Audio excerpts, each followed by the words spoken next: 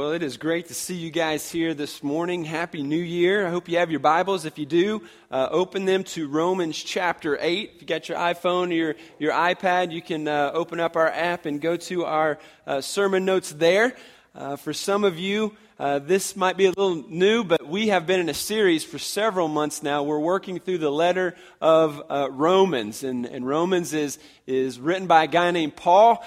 He wrote this letter to the church that was in the city of Rome, and we've been going through every verse and every chapter for the last several weeks, and took a break for our mission series, and today we're going to be back in it. Really, for the next few weeks, we're going to look specifically at chapter 8, because one of the most pivotal chapters in the entire Bible, so much rich, awesome truth that we're going to tackle, and I'm excited to teach it over the next few weeks. Then we've got a mission trip to Haiti, so several of you guys are going with us to Haiti in the next few weeks. Excited about that. When I return from that trip, we're going to start the series, The Call to Lead.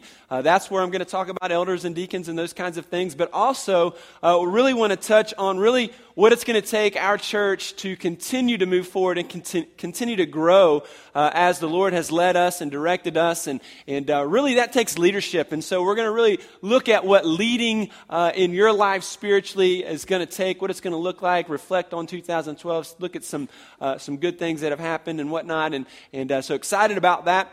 All of that's taking place at the same time that our new worship facility will begin renovations. That should happen this month. So, man, we're so many great things and so much excitement and stuff that's happening. My goal, my hope, and prayer is that we're worshiping in that new sanctuary on Easter. So, be praying about that. Hopefully, all that stuff works out for us. And as we do that, we've got so many classes. There's parenting classes. There's Bible studies happening throughout the week.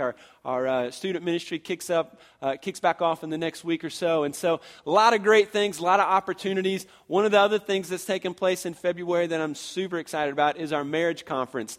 We've not done one of those, and I know a lot of guys, you hear marriage conference and you think of the whole hokey, kind of weird, kind of just not done well conference, and it's all, listen, this is going to be worth your time. It's the week after Valentine's Day. So guys, I've got a good gift for your wife right now. Just register for the conference. Give that to your wife. It's the best weekend you will completely spend together. It's going to be awesome. We're going to have so much fun. One of the things that we're going to do is invite all the local police and fire departments in our community. There is a cost associated with the conference because of all the different things that we're going to do, material and whatnot. But for local fire department, police, we want to offer this to them for free. Many of you guys may not know this, but in that industry, those who are working in those departments, some of the highest divorce rates in the country. And so we want to offer that as just a gift to them. So if you know police officers, fire department folks, please invite them. We're going to have material for you guys to use to invite them next week, but start getting the word out. That's the weekend after Valentine's Day. I believe it's the 22nd and 23rd. It'll be a Friday night and a Saturday. Going to be awesome. So lots of great things taking place, really busy, but God is blessing. Great things are about to happen. And it's the new year, right? So 2013 is here. Hard to believe, isn't it? Every time it kind of hits, it's like, man, I can't believe this year is over. And every time we hit this season, it seems like that, marketers and commercials and everything is really gearing at this mentality of it's a new year, and so you can have a new you. You kind of see that all the time. All the gyms are giving sales, all the workout equipment's on sale. And so it's like all of these kind of things are kind of working at this time. For the health industry, January is like the Super Bowl of, get in shape. And so a lot of activity. And for us, as, when we hit the new year, it's just kind of a natural thing, I think, in our culture that we start thinking about, well, maybe this year is going to be different.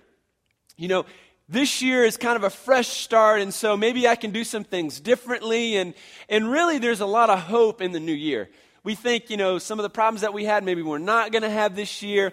There's some goals that we set, maybe get on that diet, maybe, work on the old abs, we're going to, organize the garage. We're going to do some different things here this year, and some goals are going to be set, and we're going to try to accomplish those. And so this is the kind of year where we all really start to think about that, and there's a lot of hope in that. Hope that we're going to eat better this year. We're going to get in shape this year. All these different thoughts, whatever goal, whatever you really want to do.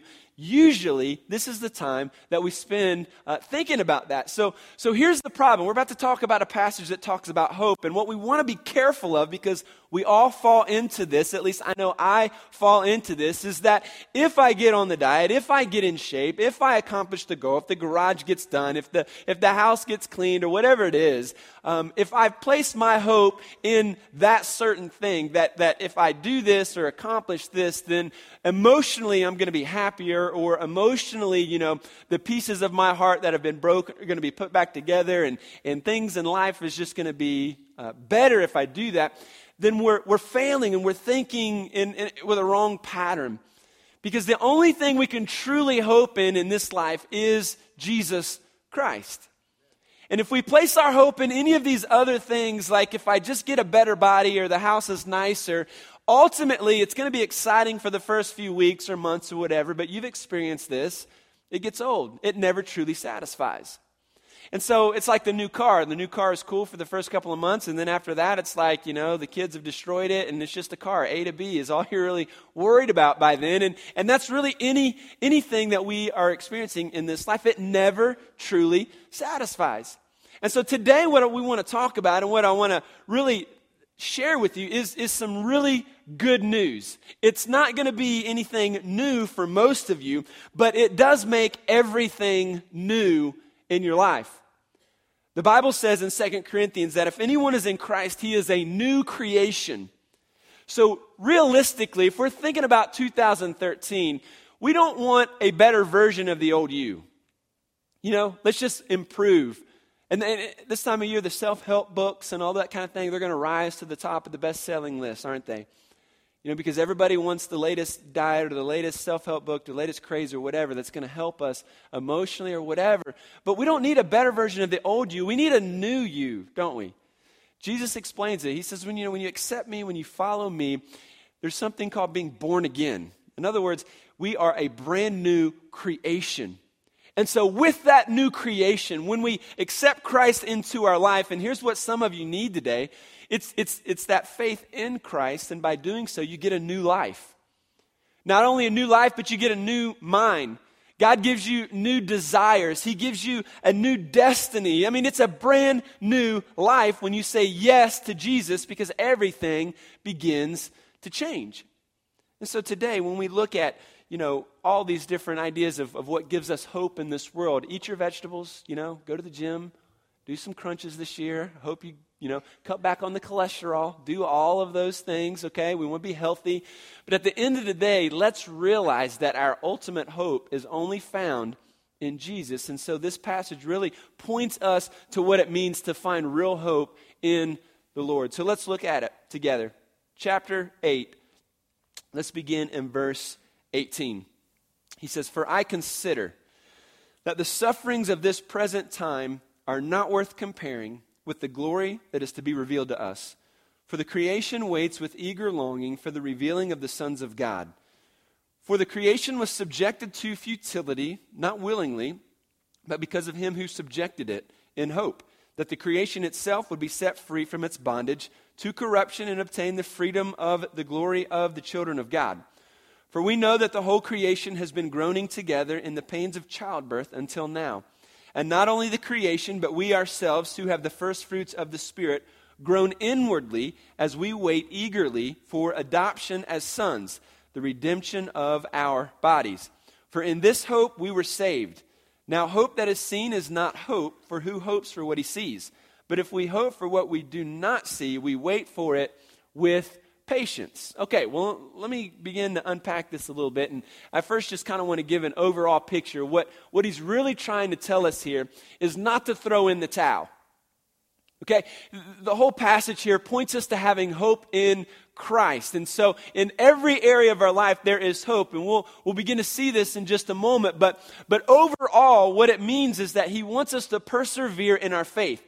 He wants us to continue in our faith and not throw away our hope when things get tough. Problems came up in 2012. There were a lot of issues, maybe sickness, maybe relational, a lot of issues in 2012. Guess what? 2013 gonna happen again, maybe differently, different obstacles, different challenges, but at the end of the day, we know problems are gonna exist.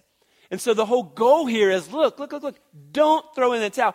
Don't give up. Don't quit. Don't get discouraged. Continue to have your hope and faith in Jesus Christ. Here's what we know. We all know this because we've experienced it. When we begin to experience suffering, and I'm not just talking about suffering, as a believer, like we're persecuted for our faith, because that happens, but suffering really, when he talks about it here in these hardships, is sickness, disease, it's pains, it's financial problems, it's any struggle you have, those types of things. And anytime those types of things begin to happen in our life, what we're tempted to do is to quickly throw in the towel and to give up on small group. You know what? We're busy, things are happening, a lot of stuff, so we just aren't going to make it to small group this week, and then after a while, you're out. Or maybe it's church in general, or maybe it's, another relationship that is a healthy, godly relationship that you give up on. And so whatever it is, we're just tempted, when the going gets tough, throw in the towel, It's not working out. So when we see this passage, there's so much truth for us as it relates to tough times. And so I want to start. Look at verse 20, because that really is a pivotal verse in this passage. He says, for creation was subjected to futility. Some translation just says frustration. Not willingly, but because of him who subjected it in hope. Now, not willingly. In other words, we didn't say, hey, we want to sign up for suffering. Hey, we want to sign up for the curse of the fall of mankind. Hey, we want to die. We don't sign up for that. We don't go into that running and jumping and screaming. But it says the reason is because of him who subjected it. Now, the him that it's talking about is God. So what we want to understand when we look at this is that the frustration or the futility that we see in this world is a result of God's judgment. Okay? We have Adam in the garden. He is told not to eat of the fruit of the tree. He eats of the fruit of the tree, and exactly what God said was going to happen, happens. And not only does death enter, sin enters, the ground is cursed, women are now in pain in child rearing, all kinds of physical consequences of sin in the world. When mankind says no to God, rebels against God, there are consequences. And the consequences he speaks of here is this futility, this frustration in life. He uses the word groaning in the world. Why did this happen? Well, Romans 5:12 says, just as sin came into the world through one man, that one man was Adam, and death through sin, death entered the world because of sin. That's the result, the consequence. And so death spread to all men, because we've all sinned. So we're all guilty. You can't just blame Adam and Eve. We are guilty because we've rebelled against our Creator. Now, why? Because God said this was going to happen. He said, here's the tree, don't eat of it. Have all this other stuff, don't eat of this one. But if you do, death is going to enter. And Adam chose to eat, and death entered. And that was God's judicial or judgment to not only mankind, but also to the earth. The Bible says in Genesis 3, go home and read it this week. Great passage, helps you to put all of this passage in perspective, that he cursed the ground. Now there's labor, now there's thorns and there's thistles, and there's all kinds of ramifications because sin enters the world. There is futility, a pointlessness to some things. And why does this happen? So we don't have answers to all of these things. There's a futility. There's a corruption. There's a groaning within our hearts that there's got to be something better, There's a groaning, it says here, that even happens in creation. And this is God's judgment. So how do we handle this life? We're trying to have hope. It's a new year, and look, it's kind of rainy outside, and it's January. We all kind of have the Christmas hangover, so we're all kind of like, But listen, here's the hope that we have, that we don't just hope in the weather or circumstances, but it goes much deeper, because in this futility, in this frustration, in this sin that we have and experience in this world that we can't sometimes explain, we're faced with these struggles. 2013 is happening. Struggles are coming. What do? Well, here's a few things, at least 4 truths that I want to point out this morning that I hope that you will remember. And the first one is that our suffering doesn't compare to our future glory. Our suffering doesn't compare to our future.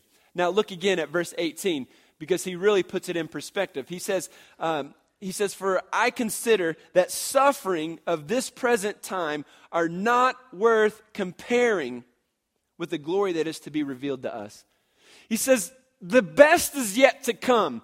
The suffering and the problems and the difficulties of this world, the natural disasters that happen in this world. He says it is nothing when you compare it to our future and the glory of the future that we have in Christ and with Christ. So here's what we do. I mean, think about your problems. Let me just ask you a question. What do you compare your problems to? What do you compare your problems to? I mean, just be honest this morning. It's okay. We're in church. We can be honest. And sometimes when we have problems, what we like to do that makes us feel better is when we compare our problems to other people's problems. Doesn't it? I mean, doesn't it? You know, somebody else is having a problem, and then you start saying, well, at least we're not going through that. And so we start thinking about that guy's problems and her problems. And when I think about theirs, then, you know, it kind of helps me put mine in perspective, and I kind of feel better about myself. Now, there's a couple of problems with that, at least. I want to point out two. First of all, if you're in the habit of comparing your problems to other people's problems, here's what you're doing. First of all, you're counting on other people's pain to make you feel better. I know. And when you say it like that, it's like there's just something really wrong with that. That is not right to really, you know, want to hang out with so-and-so because they're going through a tough time, and when they talk about their problems, it makes you feel better about your life. I mean, that's just wrong, man. There's something really wrong when we are counting on other people's pain to make our hearts feel better. Here's the other thing that's really messed up with that mentality, if you're in the habit of comparing your problems, is one day you're going to look around and you're not going to be able to find anybody with a problem that's worse than yours.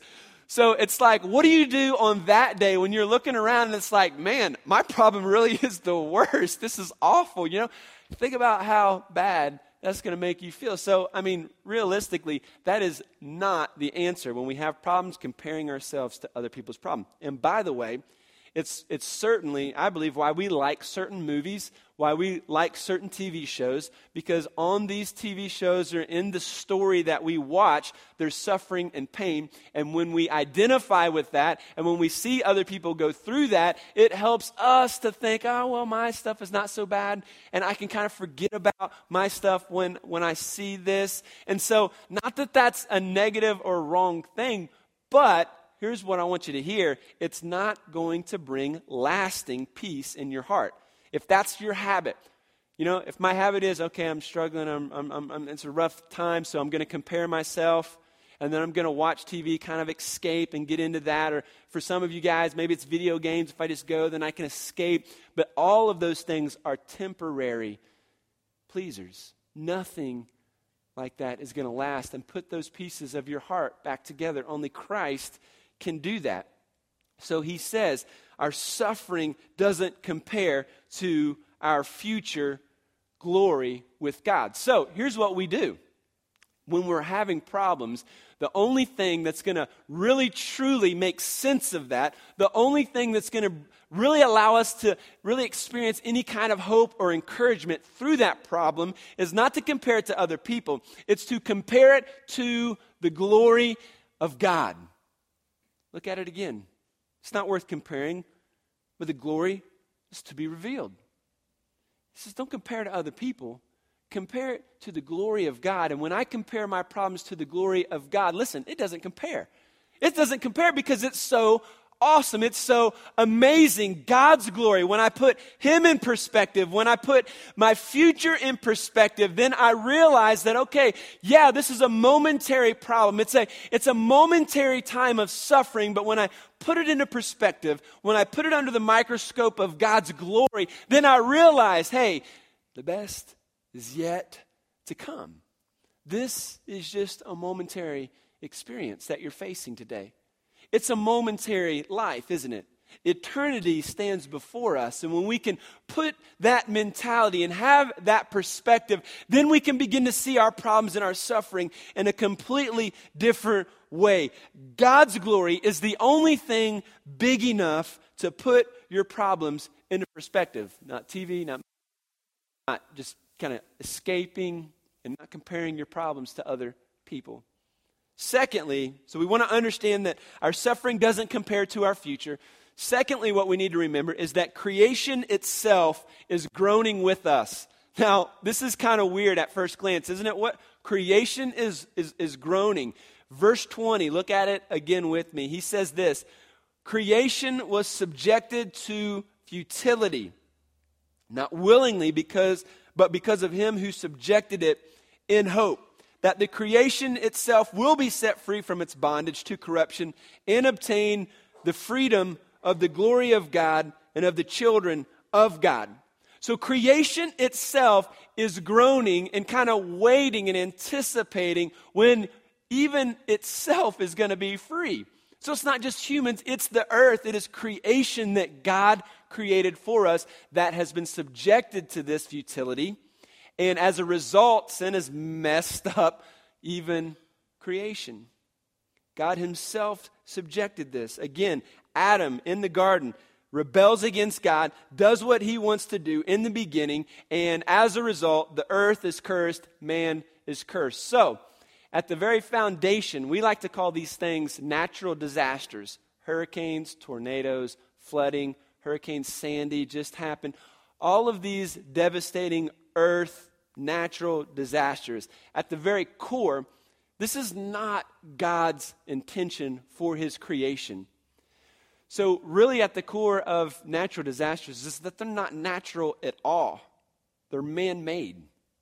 And they're man-made in the sense that because we rebelled against God and we chose to sin, sin has entered the world, the curse has entered the world, and God subjected, as a consequence, us and his creation to this futility, through this idea of groaning.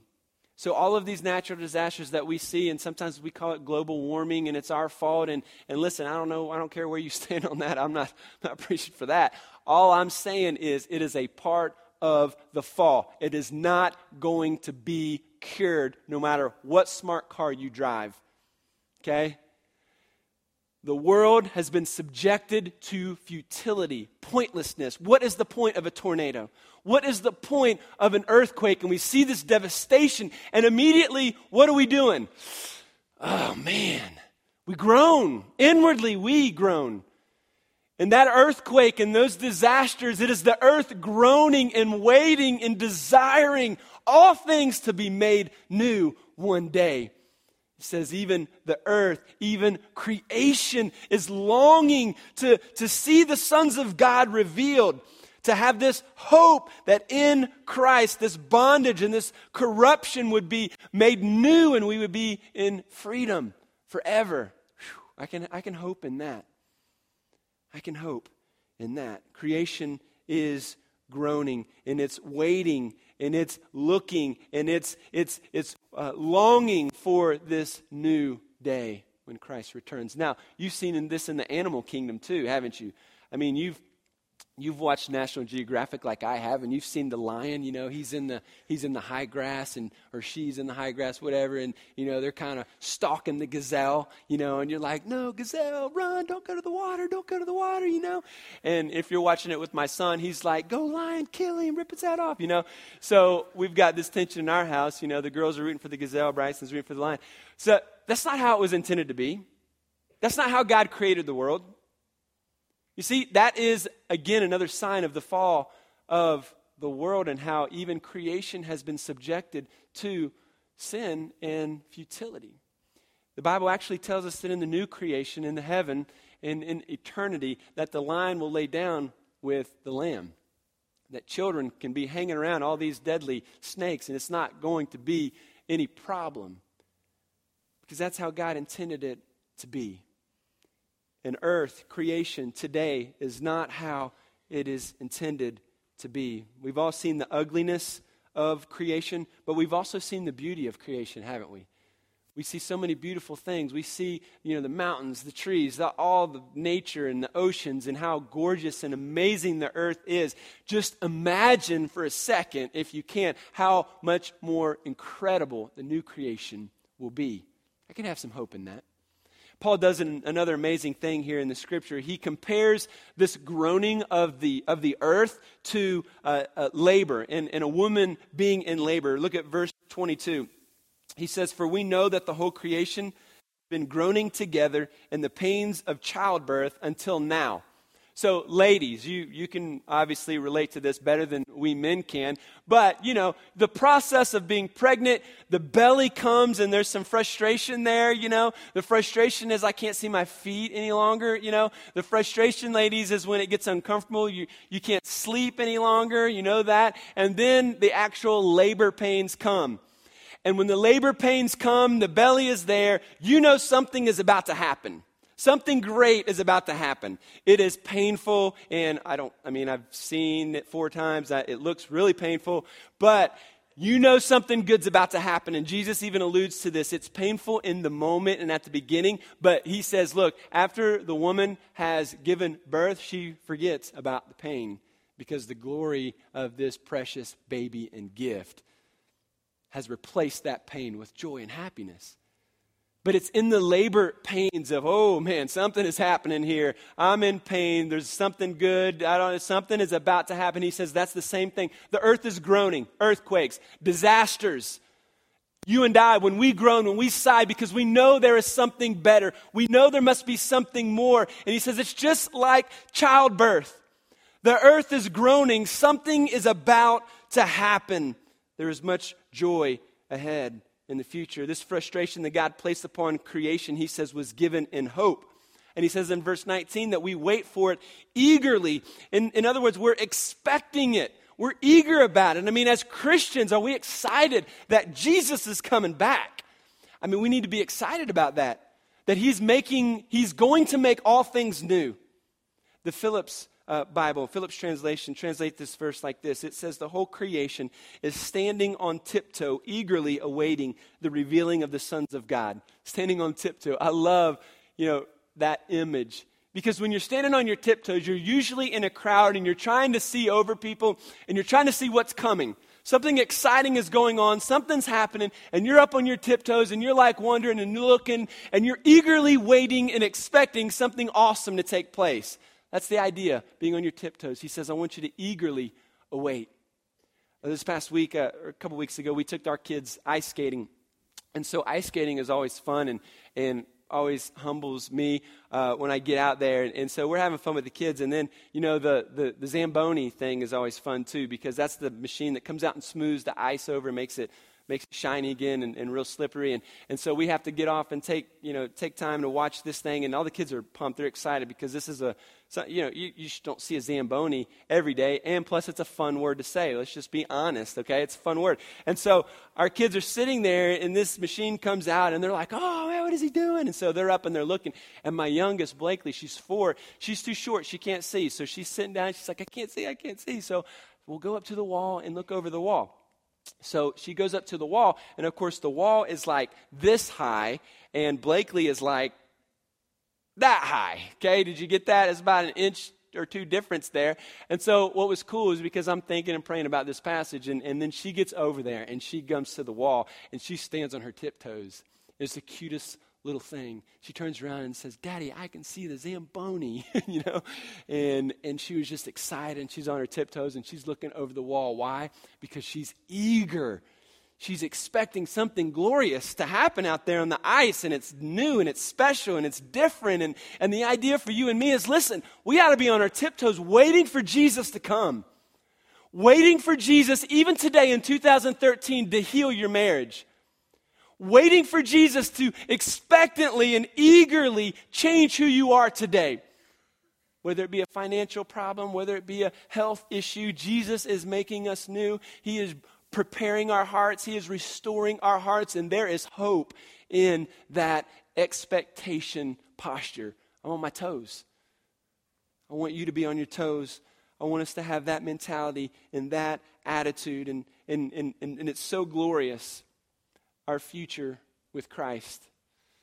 It's so glorious what 2013 could be. The best is yet to come. Eternity is so glorious. The Bible says that no eye has seen, no ear could hear or could understand how awesome it is going to be. So do your best to imagine how awesome it's going to be. And God says, you're not even close, but keep trying. Keep waiting. Be eager about it. Be excited about it. The third part that we need to remember today about suffering is that suffering is not the final state. In other words, we're not going to be suffering forever. In verse 23, again, he says, not only creation, but we ourselves who have the first fruits of the Spirit, groan inwardly as we wait eagerly for adoption as sons, and listen, the redemption of our bodies.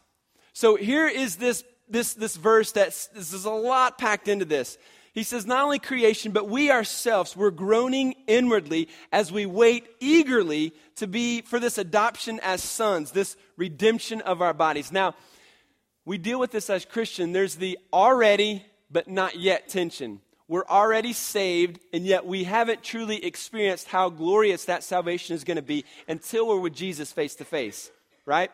We're already, as believers, we have been adopted as a son or a daughter of God. So we've already been doing that. That happened at the moment of our conversion, but we've not yet fully understood what being a son and a daughter of Christ fully means, because we're not with him ultimately. So there's this already and not yet tension when he talks about this, but he says that this idea of groaning inwardly, we are eagerly waiting for it, and he says this is not the final state, this suffering, your problems. The final state is in glory, in eternity, where there is no problems, where there is no suffering, where there are no challenges, where it is exactly as it should be. That's why we pray, thy will be done on earth as it is in heaven. God's will is done perfectly in heaven. And so when we are there, we finally embrace and experience what that perfect will looks like and feels like. This suffering is not our final state. Number 4, and finally, this is kind of the whole sermon wrapped into one statement. We should hope and wait for the day when God makes all things new. This inward groaning that we have. Now listen, if you're married, you know what groaning sounds like.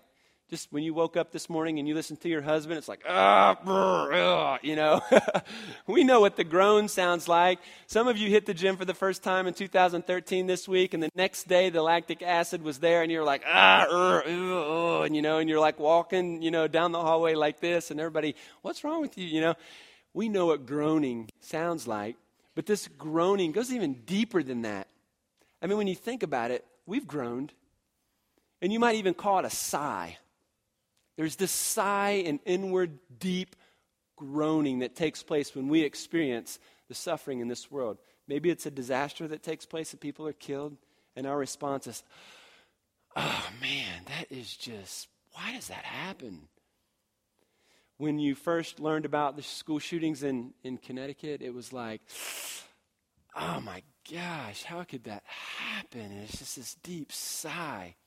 It's when one of your close friends, and maybe there's a couple, and you used to hang out with them, and now you learn that they're about to get a divorce, and you're like, oh man, and it's just this deep groaning and sigh, and this world is filled with a symphony of sighs because we are living in a fallen world. But praise God, this is not the final state. And we wait eagerly for the return of Jesus when he makes all things new. When we see this word groan, it's usually associated with the second coming of Christ. So if you want to look this week, Mark 13 and Matthew chapter 24 use this same word, and it depicts this time of distress that will come before the end of the age.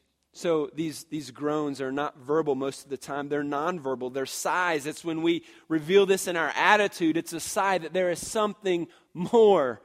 There's something better. I'm frustrated with this world. I'm frustrated when I hear about school shootings and children die. I'm frustrated when I hear about, people that I love going through disease and sickness. I'm frustrated when family members are upset with one another and they're at odds. I'm frustrated when I hear of earthquakes and people dying, and I'm like, God, when will this end? I mean, this is not how it should be.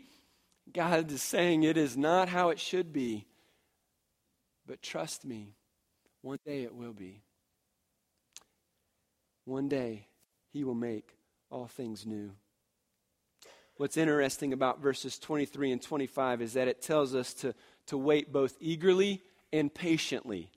And so that's awesome. You know, when we think eagerly, that means I'm excited and I'm passionate and I'm looking and I'm expecting, I'm on my tiptoes, that idea, but I'm also patient. So I'm not overly, kind of excited and be like crazy excited, like, saying things that are weird and doing weird stuff. What I'm doing is I'm waiting and I'm expecting, but at the same time I'm patient because I'm trusting that God is going to do it in his timing. So listen, that's where we're at today. 2013 problems are here. Some things just aren't going to go away overnight. But he says, I want you, even now, ultimately all things healed, but even in 2013, healing can take place for you as you trust and put your faith in Christ and walk with him. And you be eager and passionate about that change that could take place this year because he wants it to take place in your life, in your heart, in your family. So we're eager about that. And we're eager about our kids coming to know Jesus. We're eager about them making good decisions, aren't we, parents? And when they make bad ones or when they do wrong things, it's like, oh man, God just changed. And it's like he eagerly expect this change and God to intervene. And at the same time, I'm patient. I want to breathe deeply and know that in his timing, not my timing, his healing takes place. This is not the final state. Suffering is not the end result. If you've got your Bibles, flip over to John chapter 16. I want to close with this passage. A couple of verses here. If you don't have it, I think we'll have it on the screen. This is Jesus talking about how our sorrow will turn into joy. That this world brings sorrow, but that sorrow is brought into joy as we experience him in this world, but then also ultimately in eternity. It says this in verse 20. Jesus says, truly, truly, I say to you, you will weep and lament, but the world will rejoice. You will be sorrowful, but your sorrow will turn into joy. When a woman is giving birth, she has sorrow because her hour has come. But when she has delivered the baby, she no longer remembers the anguish for joy that a human being has been born into the world. So also you have sorrow now. But I will see you again, and your hearts will rejoice, and no one will take your joy from you. Folks, if you're looking for hope in anybody or anything else than Jesus, there's going to be some difficulties in your life in 2013. Our hope, our trust, our faith must be found in Jesus. Outside of him, outside of that relationship, more groaning, more sorrow, more struggle.